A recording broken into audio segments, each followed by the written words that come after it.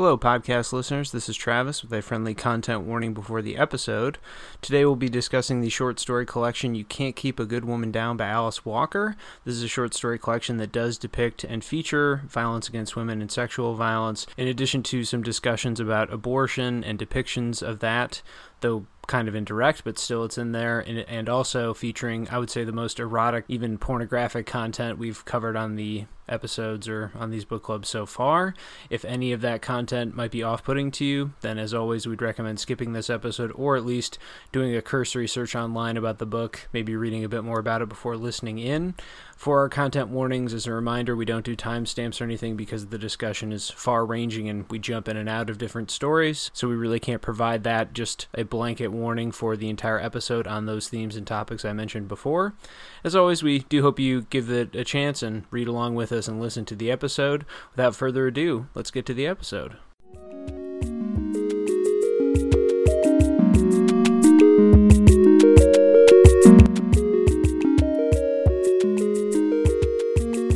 Hello, and welcome back to the Lightly Literary Podcast, the Thoughtful Book Club podcast featuring two friends. I'm Travis, joined as always by my co-host, Amanda. Hey, Amanda, welcome back. Hello! To our wonderful listeners, of course, this will be a seamless transition, but for us, we've taken a bit of a break from recording, so coming in hot and fresh for this one. Hope we have our sea legs under us here. Yeah. I guess we'll find out shortly.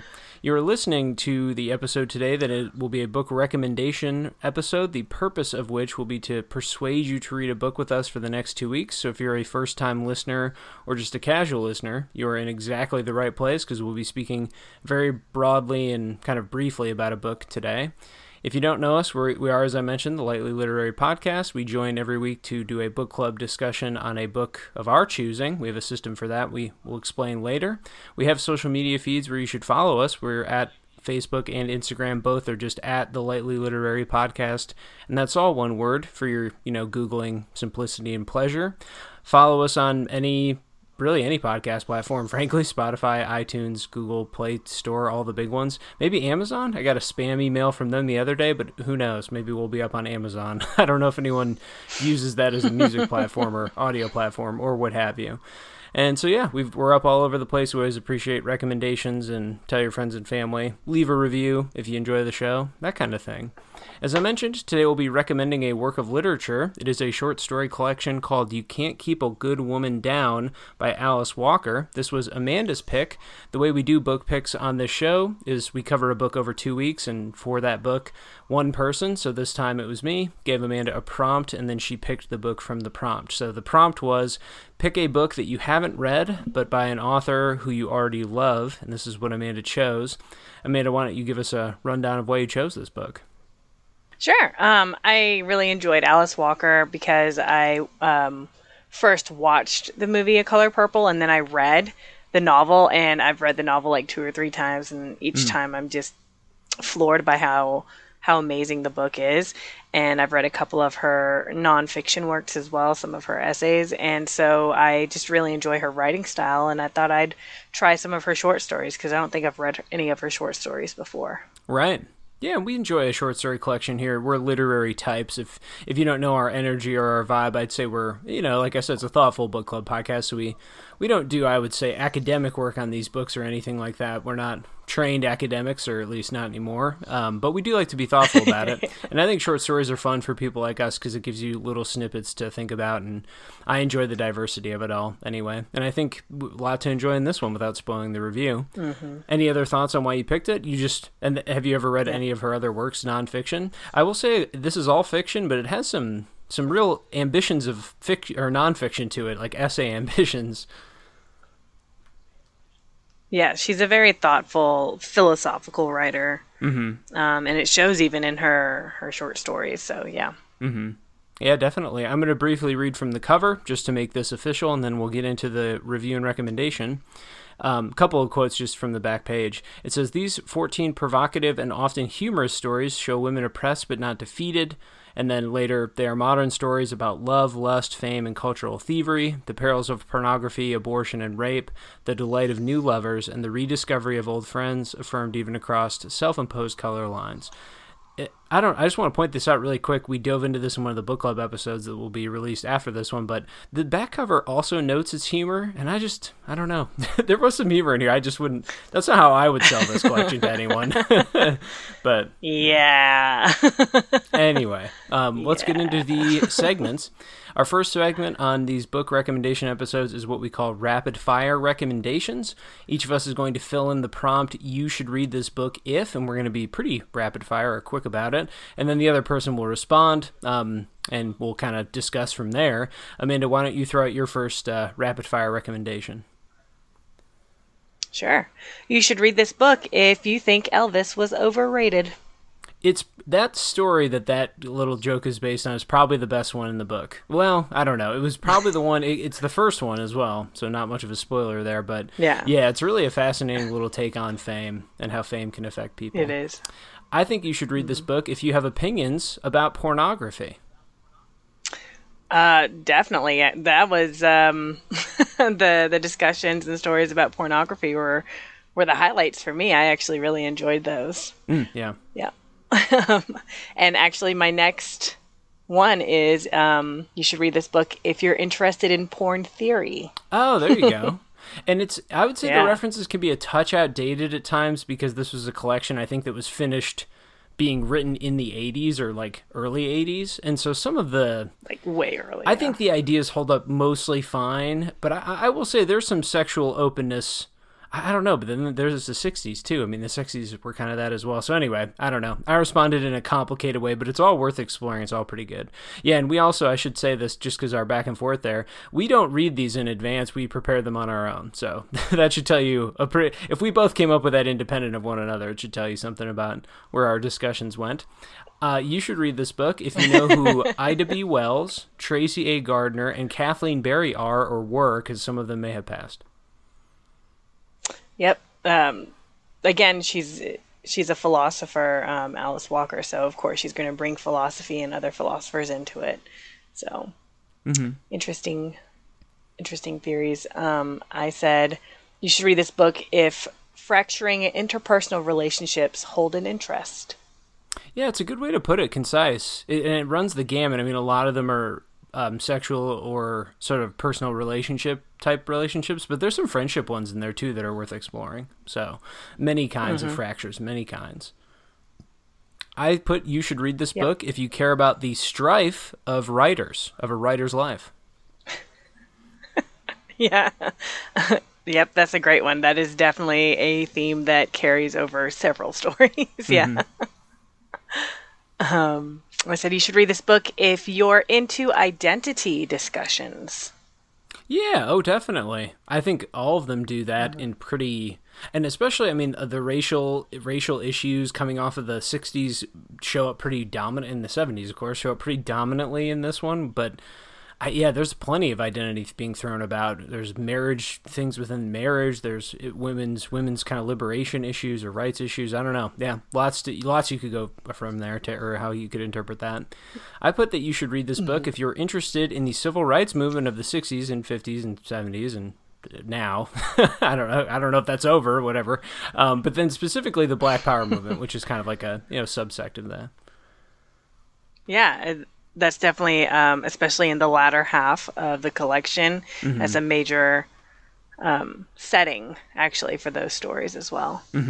I said you should read this book if you need affirmation as an artist, or if you need affirmation with the mantra that life must be lived. I don't even want to really interpret it or respond to it. I'm just going to leave that one alone.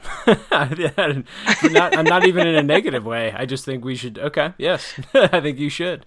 And then my final rapid fire recommendation. I should have written rather more fun ones. This was like my only fun one, but I think it's true. You should read this book if you love, but don't always love sex and having it. Yeah.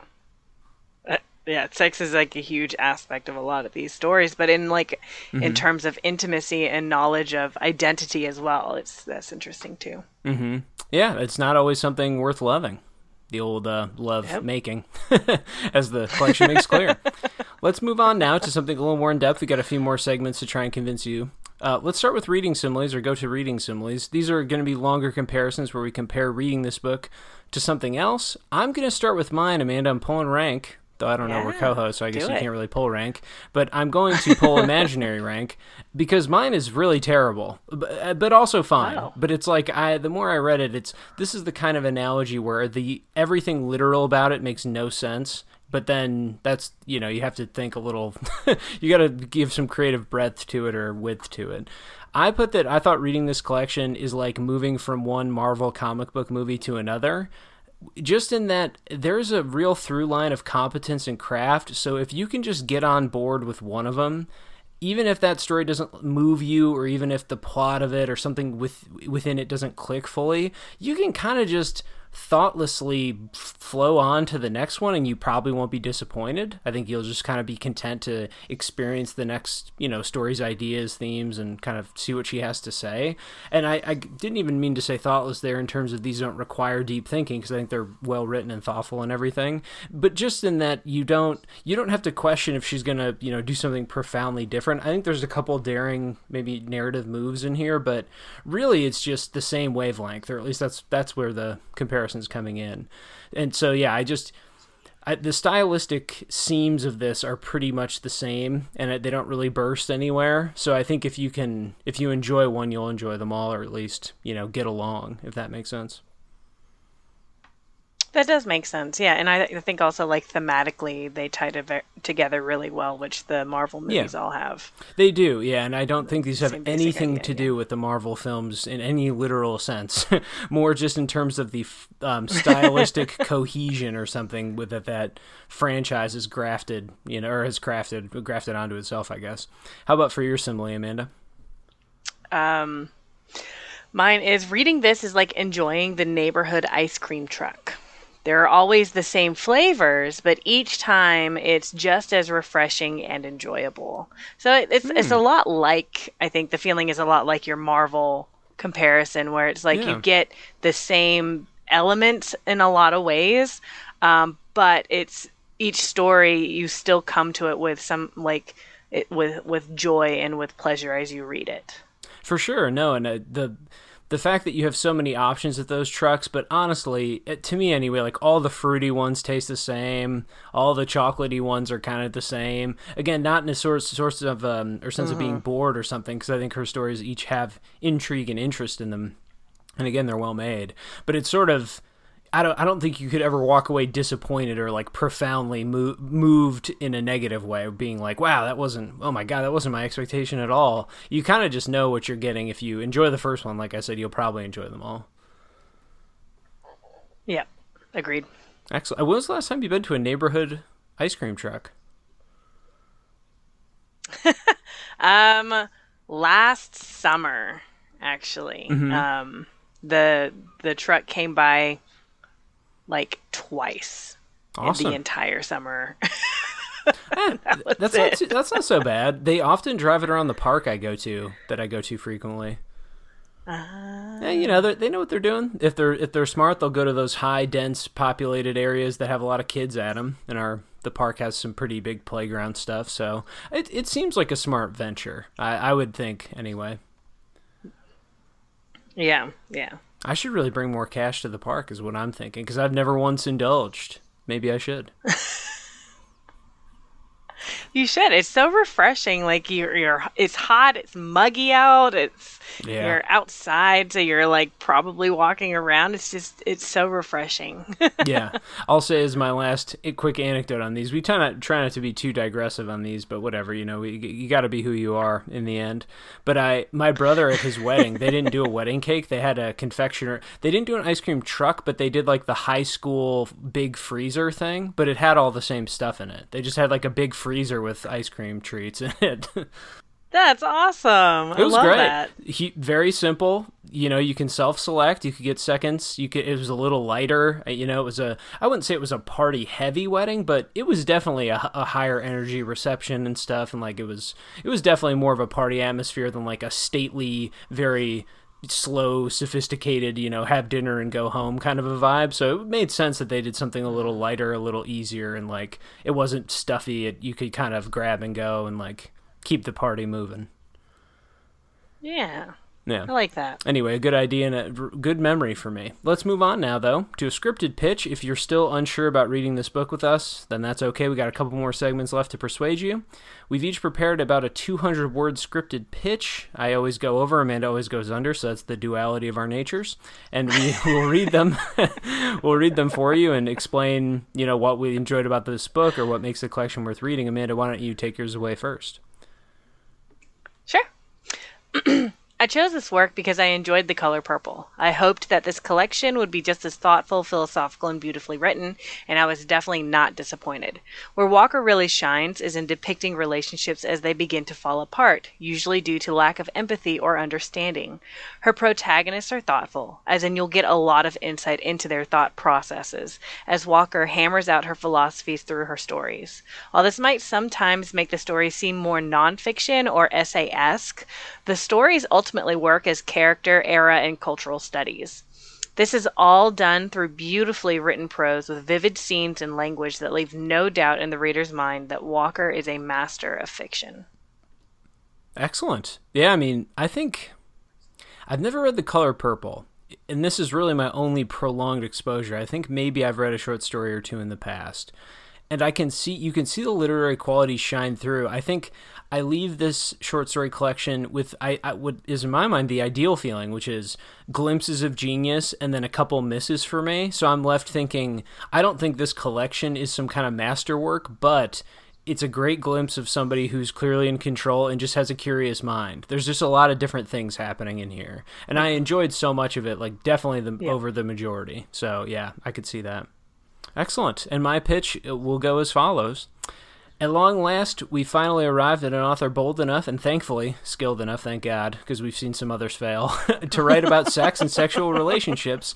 Not that other authors we've covered haven't tried, it's just that Alice Walker is the first author to really prioritize it and to revel in the small details and small intimacies and even the betrayals of sex. And so it is, fittingly enough, quite an intimate collection, though the stories take some wildly different approaches even to sex. And it does include some rather intense and horrifying material. There is a story in the beginning that's kind of a grooming / rape story, and there's a kind of a lonely abortion story. Those come to mind. Still, though, if that material sounds too intense, I'd say that at least her prose is graceful enough to pull it off, whatever that can mean. I think I admired that she took on those topics, and again, in my mind, was delicate about it, if such a thing can be said, I guess. Her prose affords the empathy that the characters deserve, is another way to put it. A word of warning, though, a different word of warning than that. This is a collection firmly rooted in the sociology and theories and all that of the 60s and 70s, so her mission, at least in my opinion, is not just some literary one, but also it's a bit academic, and that's a worthwhile mission. And so, of course, social theories and ideas should inform fiction and vice versa. That all lines up with my beliefs. I think they come up maybe a bit too repeatedly and explicitly. I think some readers could be off-put by that and just think, as I often did, couldn't this have been an essay or something? I think that they are more than made up for by literary flourishes and kind of grounded characters, relationships worth thinking about. But it's worth mentioning that. I think that's an important aspect of at least, 3 or 4 of these stories. And so, you really can't get or won't get your meaningful sex without some thoughtful study as well in this collection. That's a great point. It's the sex scenes are just amazing, discussions actually of self-worth and cultural identity and stuff like that. It's just, but the actual intimacy between the two characters is also, you have that big discussion, and then you also have the actual intimate scenes, which are just beautifully done. So I think just that alone is worth a read. As we know from thousands of years of fiction and poetry and whatever else, the actual act itself, it's just basically impossible to describe it well. It just doesn't, just never comes off. Right. It's like every author can write, every successful author can write everything up to the moment of intercourse, really, really beautifully. That's where all the good prose comes from and poetry. And then it's well, should I describe the actual what goes on under the bed sheets now? She actually, I think think does that fine. I think she's smart because she is direct and quick, and then allows a touch of poetry in there, like just a touch, just enough so it doesn't feel crass or like a textbook manual, but then also just direct enough that it's not indulgent and creepy, and very much like John Updike, an author I really like. But that man is just, it's like you're doing it all wrong. You're trying too hard. Anyway. But, that creates a different effect, I suppose. Any other thoughts in the scripted pitch? Nope, that's it. Excellent. Let's talk final segment then, which will be the quote for clarification. We've talked around the book enough now that we actually want to give in and give a quote. We've each selected one quote from this work to discuss and present, and we'll just kind of say some words on it. Amanda, I'll have you start this one for us as well. What is your quote for clarification? Sure. Mine comes from page 78. But sex together was incredibly good, like conversation with her women friends who were never abstract, rarely distant enough from nature to be critical in their appraisal of it, and whose own mechanisms for survival were hauled out in discussion for all to see. The touch of his fingers, sensitive, wise, exploring the furthest reaches of sensation, were like the tongues of women, talking, questing, searching for the true place, the place which, when touched, has no choice but to respond. So I chose this one because, hey, we talked a lot about sex, so it's pretty fitting. But it's so sensually written. Even so, it's the comparison between women talking versus her the protagonist's sexual relationship with this guy, but the women speaking is just as sensual as the physical touch of the man.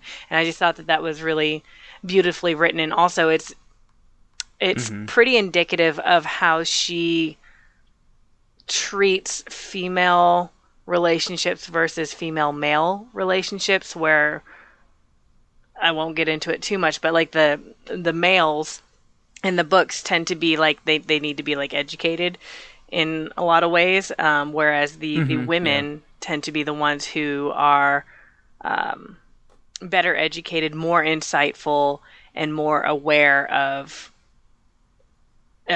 everything. Just everything. Right. And that, and intricate knowledge of social theories of the time. They have they basically a syllabi, really, or a syllabus rather. Mm-hmm. Yep. At least in a couple of the stories. No, it's definitely true. She writes women really well, and men well for some of the intentions of the stories, for sure. I mean, it's not a novel, so we can't, I don't know. Sometimes I feel like I want to hold up standards of a novel for characterization, but for these stories, I think the men, they're there to play the part they need to play, so to speak. But yeah, right. It's there's a lot more interest, and that quote really shows it well, that she has a delicate ear for sort of not only comparing or sort of finding connections between relationships and sex and things, but yeah, just the way that kind of women relate to each other. I'm also going to pick a pretty intimate quote, though I did purposefully pull back because, I think we have said enough. And I guess at some point I also don't want to overplay it. It's not like this is not erotica, like not really at all. Yeah. But it just was the first collection we have found, or first thing we've touched upon that really dealt with any of this in any meaningful way. So it was just like, that's what jumped out. Anyway, so I pulled a quote about intimacy, but not nearly. I would say it's like not one of the sex scenes or something. Mine is from page 109 from the story Laurel. It was during our last night together that he told me about his wife. We were dancing in a local movement-oriented nightclub, what would today be called a disco. He had an endearing way of dancing, even to slow tunes, during which we clung together shamelessly. He did a sort of hop, fast or slow, depending on the music, from one foot to another, almost in time with the music, and that was dance to him. It didn't bother me at all. Our bodies easily found their own rhythms anyway, and touching alone was our reason for being on the floor. There we could make a sort of love in a dark enough corner that was not exactly grace, but was definitely not acrobatics. He peered at me through the gray and blue framed glasses. I've got a wife back home. And then I'll pause there. this is a story about two people, interracial relationship, just a casual relationship too. It's not like they're deep in it. They're met in a summertime like activity or something, but they, they want to be together, and they're not allowed to be legal. I think they're in Georgia or something.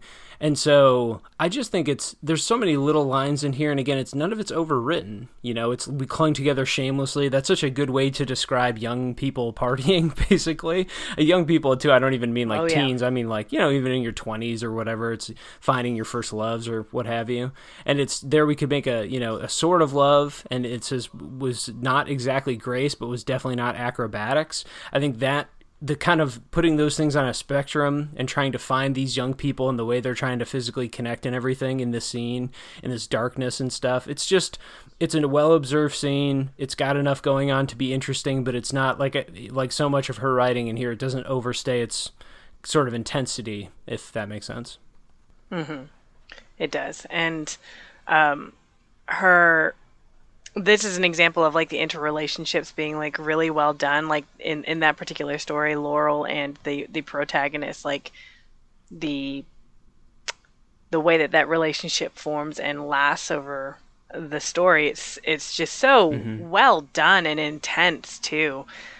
So yeah, I think that's a good quote. That one takes a turn, and we will not say what that is because our goal today is never to spoil. Yeah. Not on these recommendation episodes. We're just here to give you a taste and trying to entice you to read along with us, which we hopefully have done. That was the mission. Amanda, I'll give you the final word before I close out. Any final thoughts on this one or ideas about it that people should know?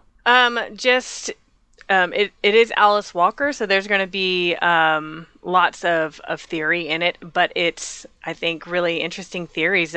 One of the ideas that's introduced in there, for example, is instead of feminism, there's womanism, which I had not heard of before, so I found that really fascinating. But yeah, it's a great read, and if you like The Color Purple, either the movie or the book, or both, then you would like this collection for sure. Excellent. Yeah, definitely very readable, despite what I said in the scripted pitch or whatever. It is very readable and literary and enjoyable. And just to be clear, in the rapid fire recommendations, I should have said this, I didn't know who any of those three people were. I think maybe one of them, but definitely it's like when those social theories comes up, the story explains them pretty well. You're not left too confused or anything. It's like she engages with it clearly. And and you've got some Googleable material later if you want to. So, excellent. Which I definitely did. Yeah, perfect. I mean, what more could you hope for, honestly?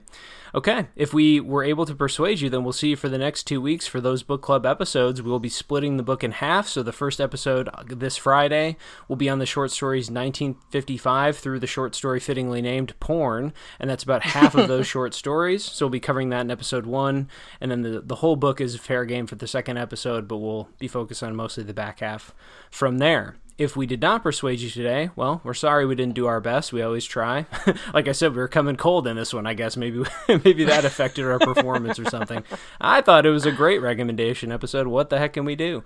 But if we weren't able to persuade you, we have other books coming up, and I'd like to tell you about them now in order. We've got our first graphic novel is next. It's called My Favorite Thing is Monsters by Emil Ferris, which has been pretty sumptuous so far. I'm not that deep into it, but it seems pretty special.